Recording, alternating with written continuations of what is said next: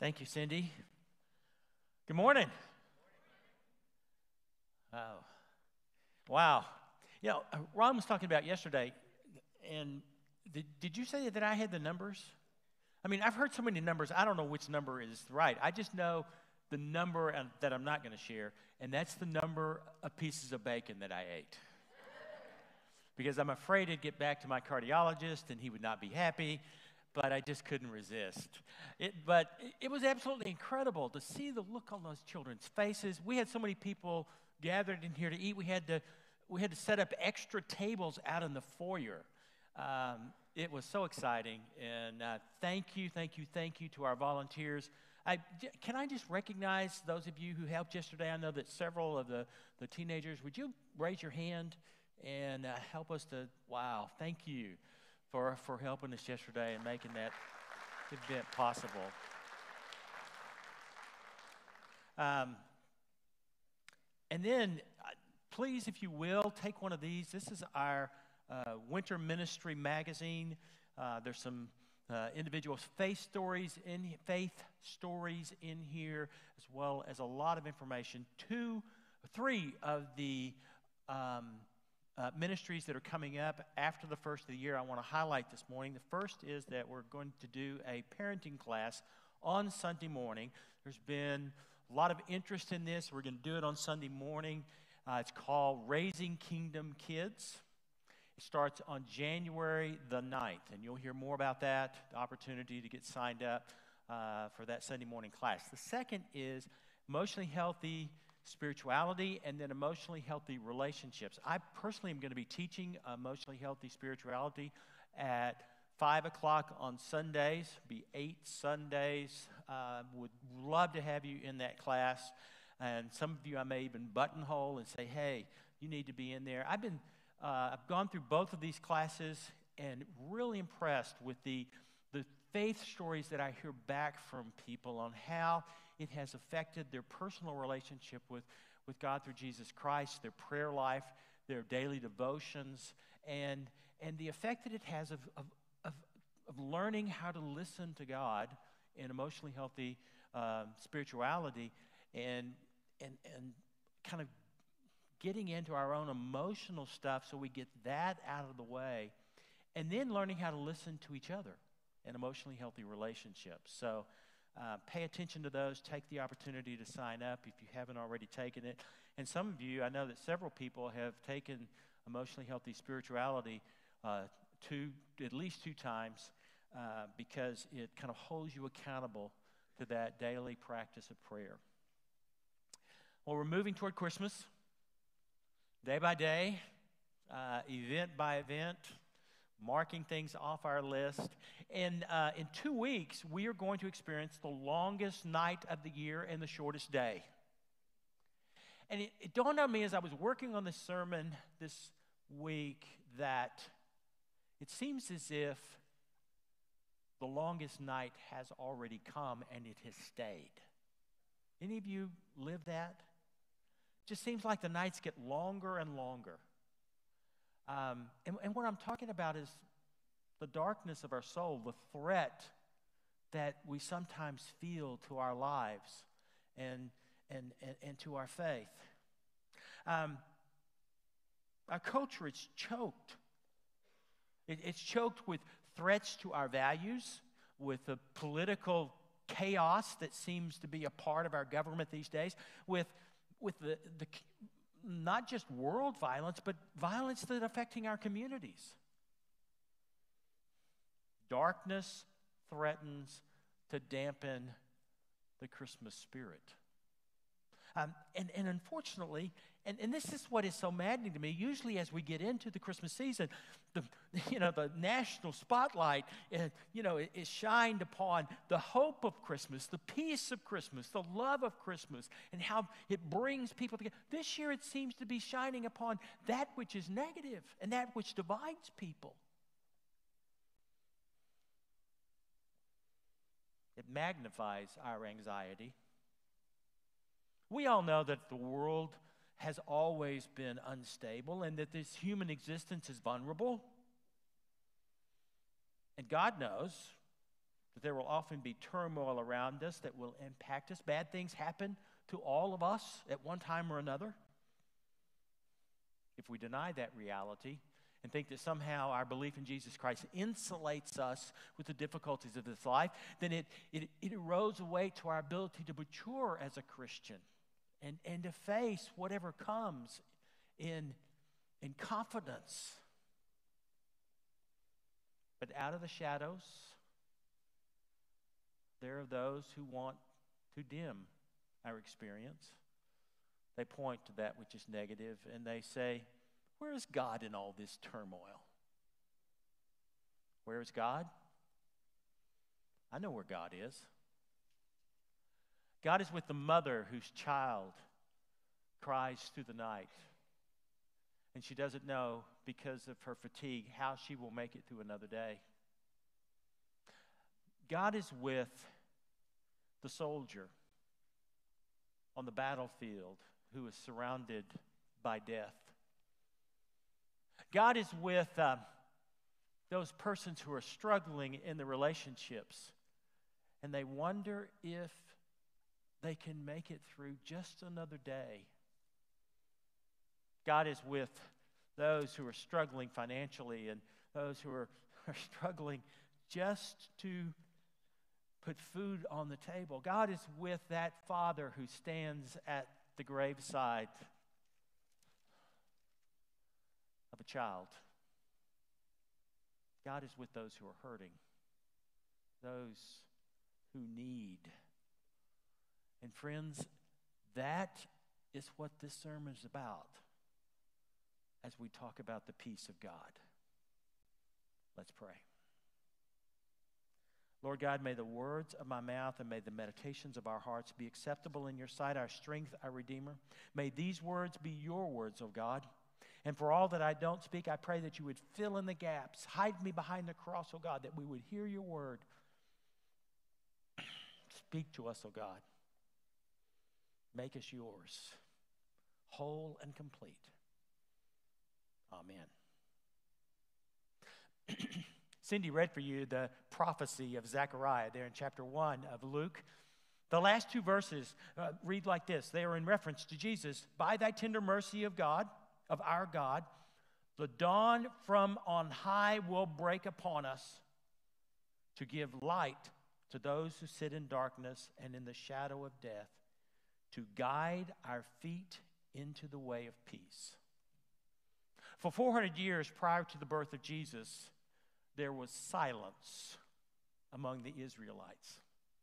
It had been 400 years since a prophet had arose to speak for God. It had been 400 years since they had heard a word from God. Well, they had the Torah, they had their traditions, they had their ceremonies, they had their law, but where was God? And then in the months before Jesus' birth, it begins. It begins slowly at first, and then it builds to an incredible crescendo of God's word.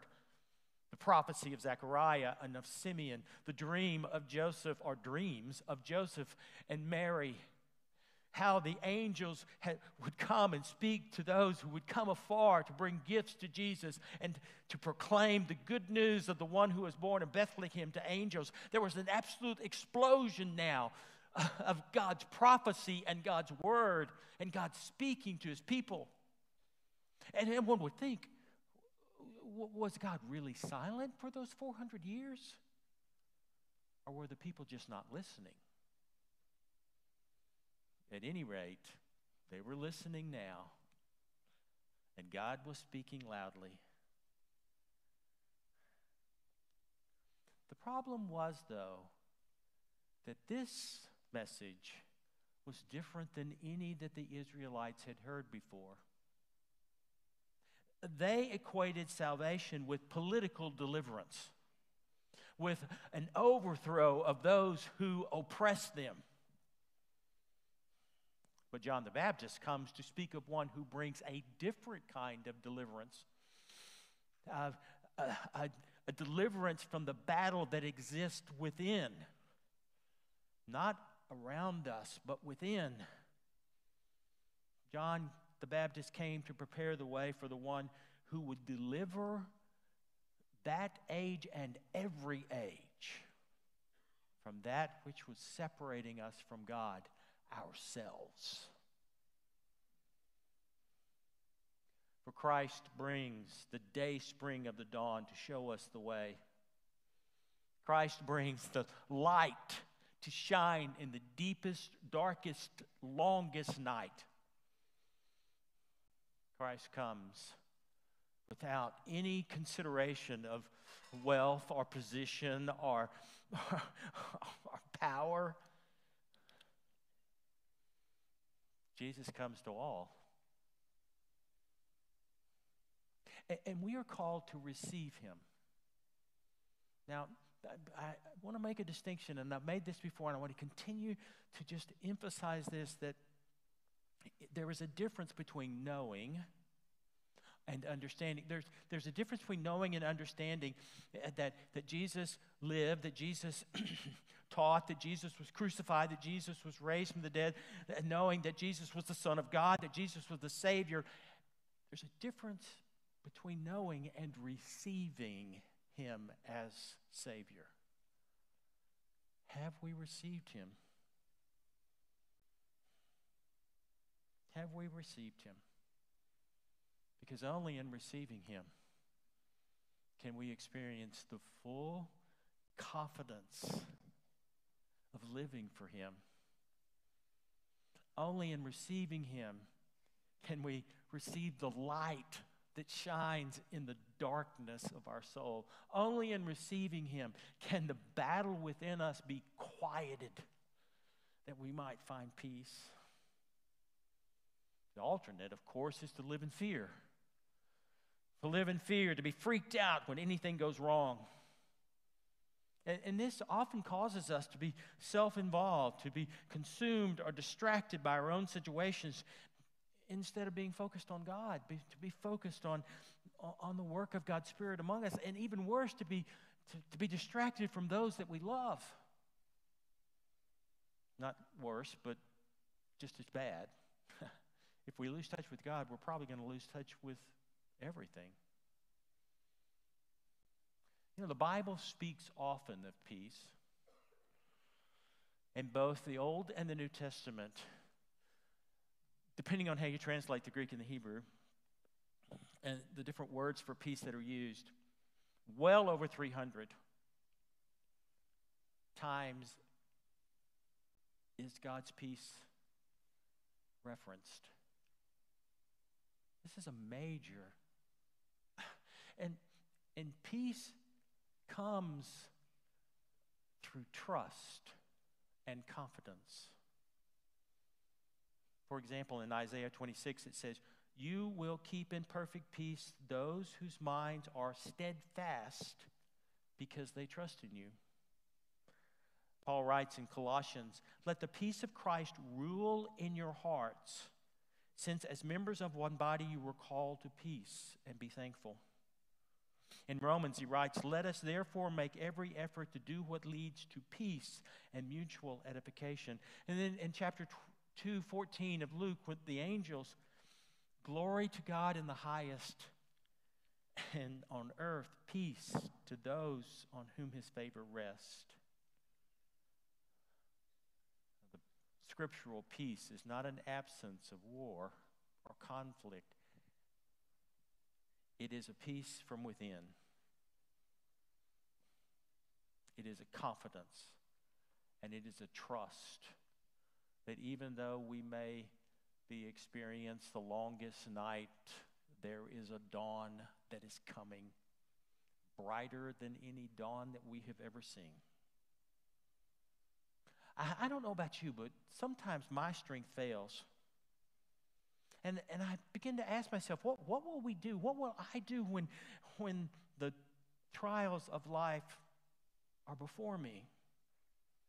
Will I turn to my own devices and make decisions that will cause me to have less time for God and other? Will I forget the times in the past that God has brought me through the tough times? Will I forget the blessings, the healings, the miracles, and every good thing that God has done? That is our tendency. You know, We have experienced God. We experienced the goodness of God. We have experienced what God can do. We experienced the greatness of God. We have read and understood and heard.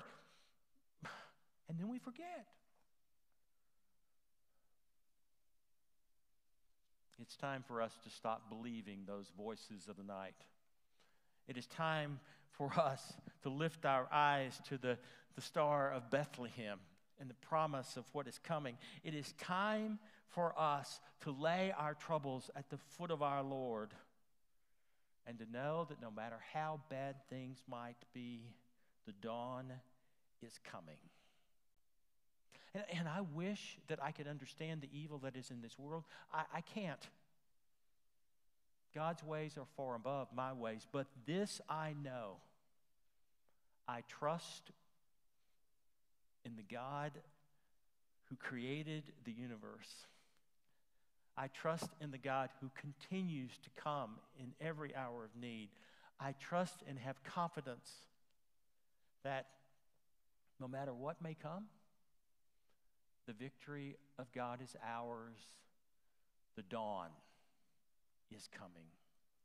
God is at work even when we cannot see God. So let us, when the trials come, look to Jesus. And let us not allow the world to destroy the victory that is ours. Let us not let the voices convince us that all is lost. Let us not listen to the deceiving, lying voices of this world, but let us instead listen in silence to what God has for us in that direction that leads us forward to the places that He would have us go. The longer that I live, the more that I believe that everything is in God's hands. Now, there was a time when I was more inclined to think I could solve most everything on my own.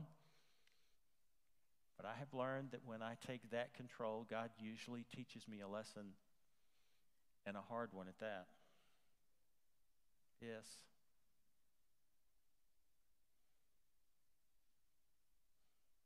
So let us say yes to the one who comes. Let us say yes to the one who brings light in the darkness. Let us say yes to the one who gives us confidence and reason to trust. Let us say yes to the one who brings peace. And in this season to come, what can we do to find that peace? Take time. Take time to rest. Take time, even if it is but just a few moments as the day begins or in the middle of the day, to take and separate oneself for those few moments to listen, to be still, to be quiet, and to hear what God has for us. He may not speak to us every time, but there will be a day. Take time for the sacred and hold tight to those you love.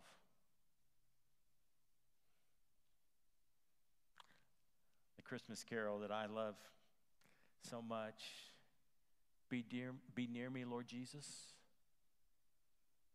I ask thee to stay close by me forever and love me, I pray.